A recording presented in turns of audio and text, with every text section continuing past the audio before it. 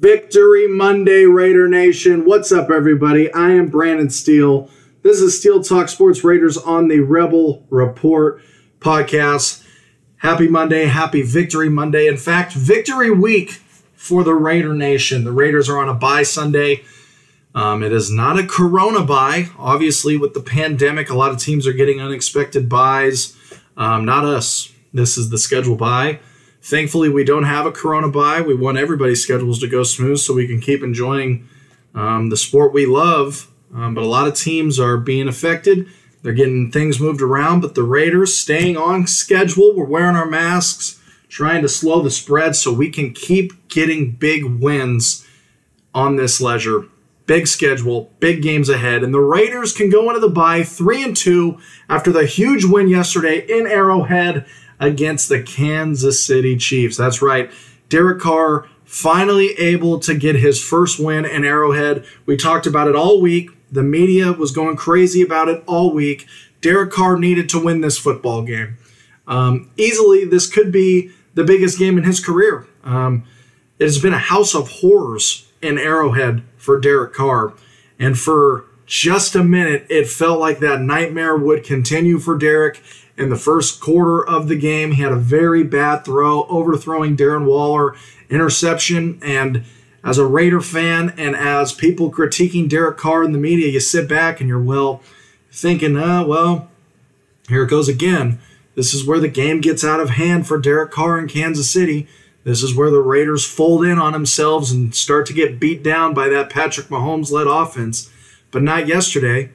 Not on this day. No, Derek Carr, huge game, over 300 yards, the 3 touchdowns, the interceptions. But all stats aside, Derek Carr has said it many times in the media, he doesn't care about stats anymore. Obviously, you want to look good. You want to take care of the ball. You want to have Pro Bowl numbers. You want to be in the top 5 of passing. All that's great, but there's a lot of guys in the top 5 of passing yards and passing touchdowns that aren't winning. You guys know Matt Ryan? Yeah, he's got plenty of stats. He's not winning. He's 0-5. Derek Carr's taking care of the ball just good enough. The one interception yesterday, he didn't fumble the ball. He had a fumbling problem the last 2 games against the Patriots and the Bills, but no, he wants to win, and he finally gets the win in Arrowhead. Now, he's completely way below 500. He's only 3-10 against the Kansas City Chiefs, but you got to start somewhere. And Derek said it in the media. In order to make this a rivalry again, the Raiders have to win games. The Raiders won yesterday. It's victory week. Man, it feels good to finally beat those Kansas City Chiefs. And for the Kansas City Chiefs, the Super Bowl champions, they had won 13 or 14 games in a row. We stopped that streak, and we stopped the losing streak on the road in Kansas City. Derek Carr, the huge game. Let's take a look at the first half. Now, the first half was an absolute shootout. It was a barn burner. We go into halftime at 24-24, and we get the Henry Ruggs effect. Now, Ruggie, he had a huge one. He had 2 catches for 118 yards and a touchdown, his first NFL career touchdown. And whatever happened to check down Derek? Everybody in the media, Derek's Mr. Checkdown, 3rd and long, he checks it down, da-da-da-da. We hear this over and over again about Derek Carr. Taking the top off, not once, but multiple times in this game. He is the first Raider quarterback to have 2 touchdowns over 50 yards since Jeff Hofstetter. Huge, huge. It's been a long time since the Raiders have had a quarterback have 2 touchdowns that go over 50. And Henry Ruggs had a 72-yarder yesterday, his first in his NFL career. It came in the first half. Definitely the loudest shot in that shootout of a first half. And how about Devontae Booker? I've been saying it for a very long time.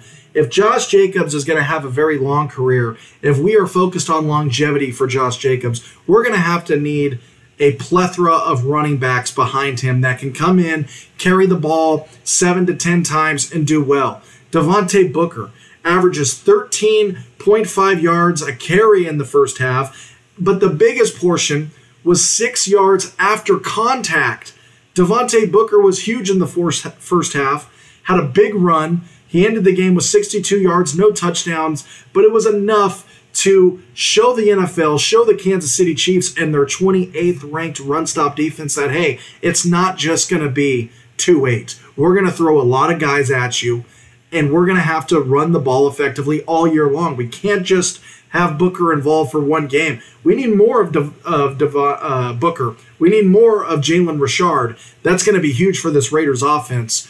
Booker ending with the 62 yards. Josh Jacobs, obviously, 77 on the ground. He averages 3 yards after contact. Now, last year, he led the entire league in yards after contact, and he was a rookie.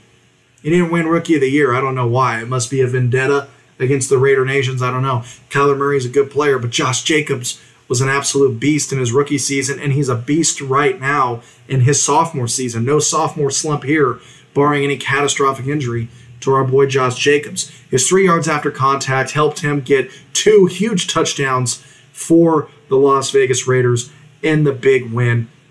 Now, as we come into the second half, we're at 24-24. As a Raider fan, or if you're watching the game, critiquing this game from a media standpoint, or you're not sold on the Raiders yet, you're in Las Vegas or you're on the UNLV campus, you're thinking, hey, do you hop on? Well, I got to tell you one thing. As a longtime Raider fan my whole life, and as a person who's trying to not bring any bias to the Raiders and calling it how I see it, every game that the Raiders win is a nail-biter. Even in 2016, when the Raiders went 12-4, all those games were absolute nail-biters. They came down to one possession. And going into halftime against the Super Bowl champions, they're 4-0. It's Patrick Mahomes, who may very well go down as one of the best quarterbacks to ever play this game. His career could end tomorrow, and he's, rightfully a Hall of Famer, I would say. He's already involved. Patrick Mahomes is a nut. Okay, so you're 24-24, Andy Reid, who's very good at manipulating defenses, you're biting your nails. You don't know what's going to happen next. And through the first 4 games, we've seen a lot in hide-and-go-seek from our Las Vegas Raiders. And I want to flash you back to the game in New England. We come in, second half, we're 4th and inches, 4th and short, losing the game. John Gruden wants to send out Daniel Carlson to kick a field goal to tie the game. Well, Daniel Carlson misses. All right, now the Raiders are in a hole. Our defense gets gashed for 250 yards on the ground. We're unable to bounce back from that. Now in Buffalo, 4th and very manageable, 4th and 1. He sends Carlson out. He makes it, but our defense is unable to get any stops. On Sunday against Kansas City, we see John Gruden put the pedal to the metal and be ultra aggressive. 4th and 1, 4th and inches, QB sneak, Derek Carr. We've seen this many times with legendary quarterbacks in the NFL. When you got 4th and manageable, you're trying to be aggressive, you're trying to be competitive, just let him get behind that big center, put his head down and pound forward for a couple inches or a yard. We did it today. We finally put more aggressiveness, put Kansas City on the back foot. Awesome. I loved the aggressiveness, from John Gruden yesterday, and we need that.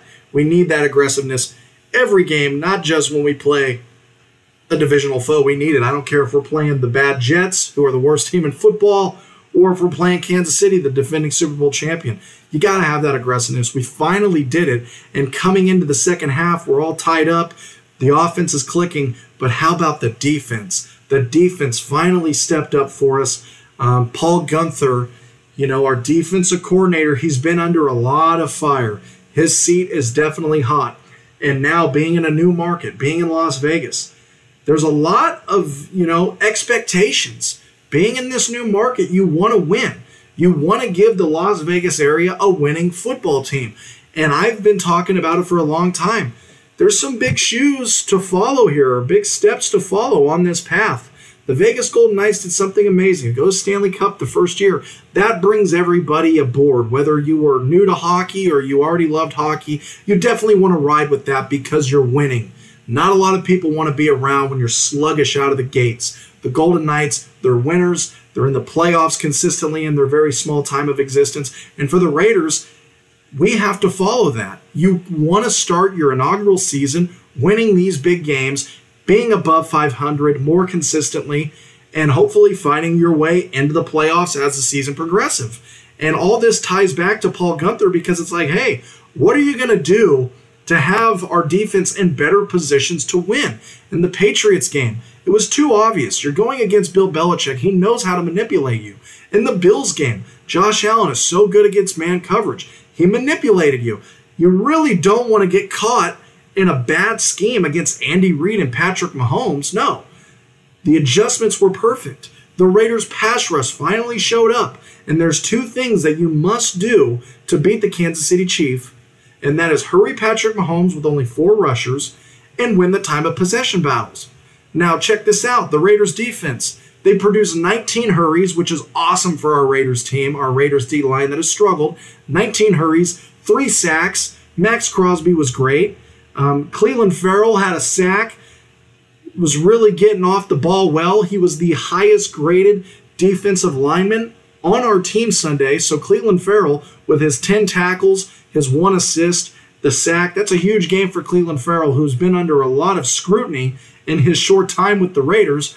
And we were able to get to Patrick Mahomes and force him into a bad throw and have the interception by Jeff Heath that got all the way down to the 2-yard line, and Josh Jacobs was able to jump right over the top and extend our lead.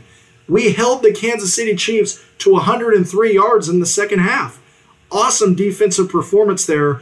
Gunther was able to make the adjustments, put our guys in the right spot. Now I bring up the time of possession. The Raiders had the ball for 19 minutes and 50 seconds in the second half. Perfect. They had a huge 8-minute scoring drive, and they had a 3-minute, 56-second drive to ice the game.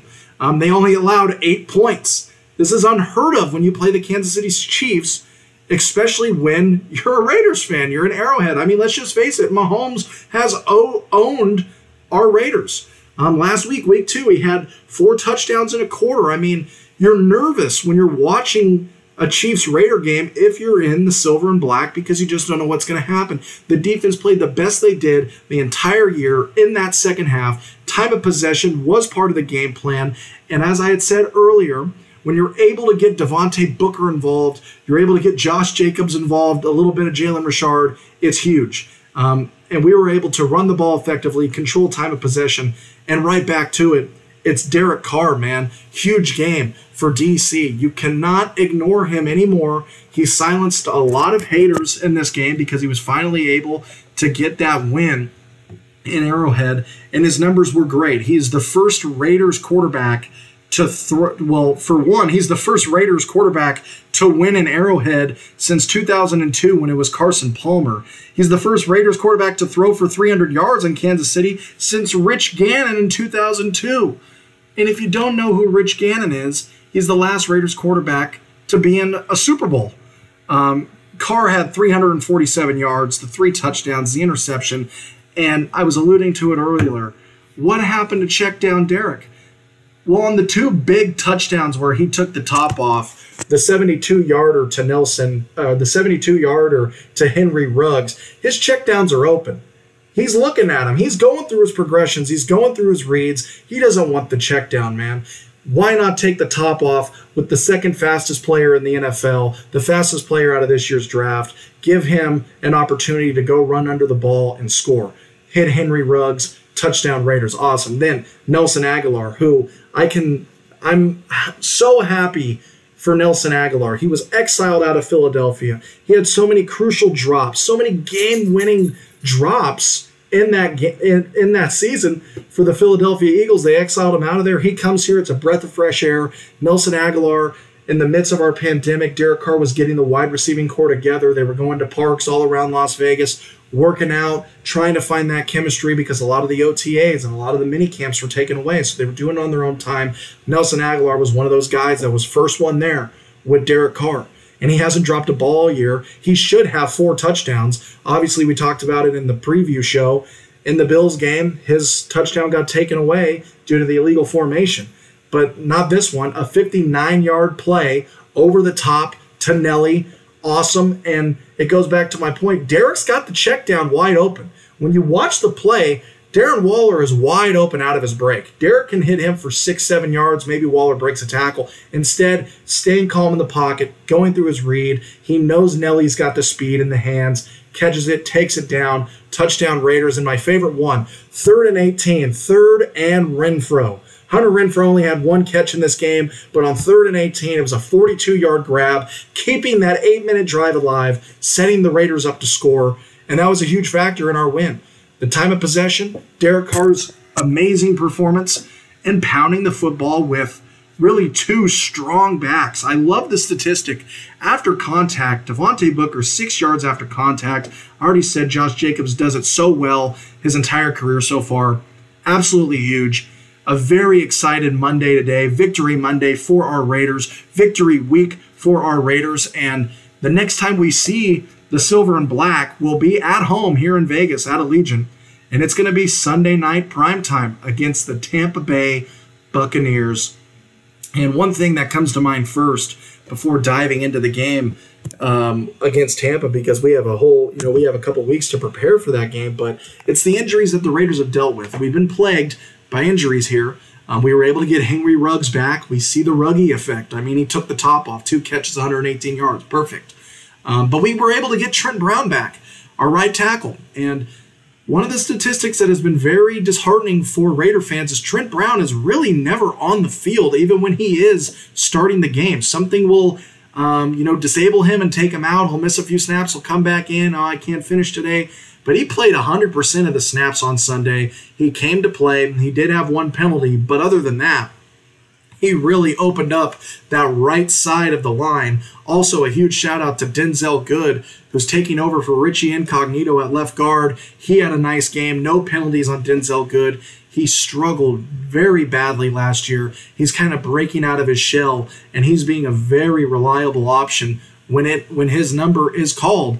And speaking of Richie Incognito, we may be seeing him back in the Sunday Nighter. This is why winning this game in Kansas City, moving to 3-2 is huge, because now we're able to get a little bit more healthy.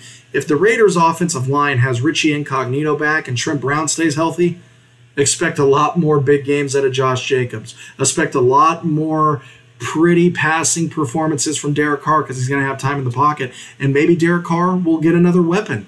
Bryan Edwards, he's had a bad ankle. He might not be able to play in that Sunday Night Football game, but we've seen things happen before. These athletes are in great shape, man, and they heal rather quickly. They heal quicker than the average Joe, you and I. I mean, I know if I took a shot or rolled up my ankle, I'd be out for a very, very long time. I mean, mentally, physically, I'd be distraught. But these guys are tough. That's why they're getting paid the big bucks. Bryan Edwards, we would love to have him back in the Sunday Nighter against Tampa, but if not, we have a huge schedule ahead, and he's going to come back eventually, hopefully, if his left ankle is not too serious.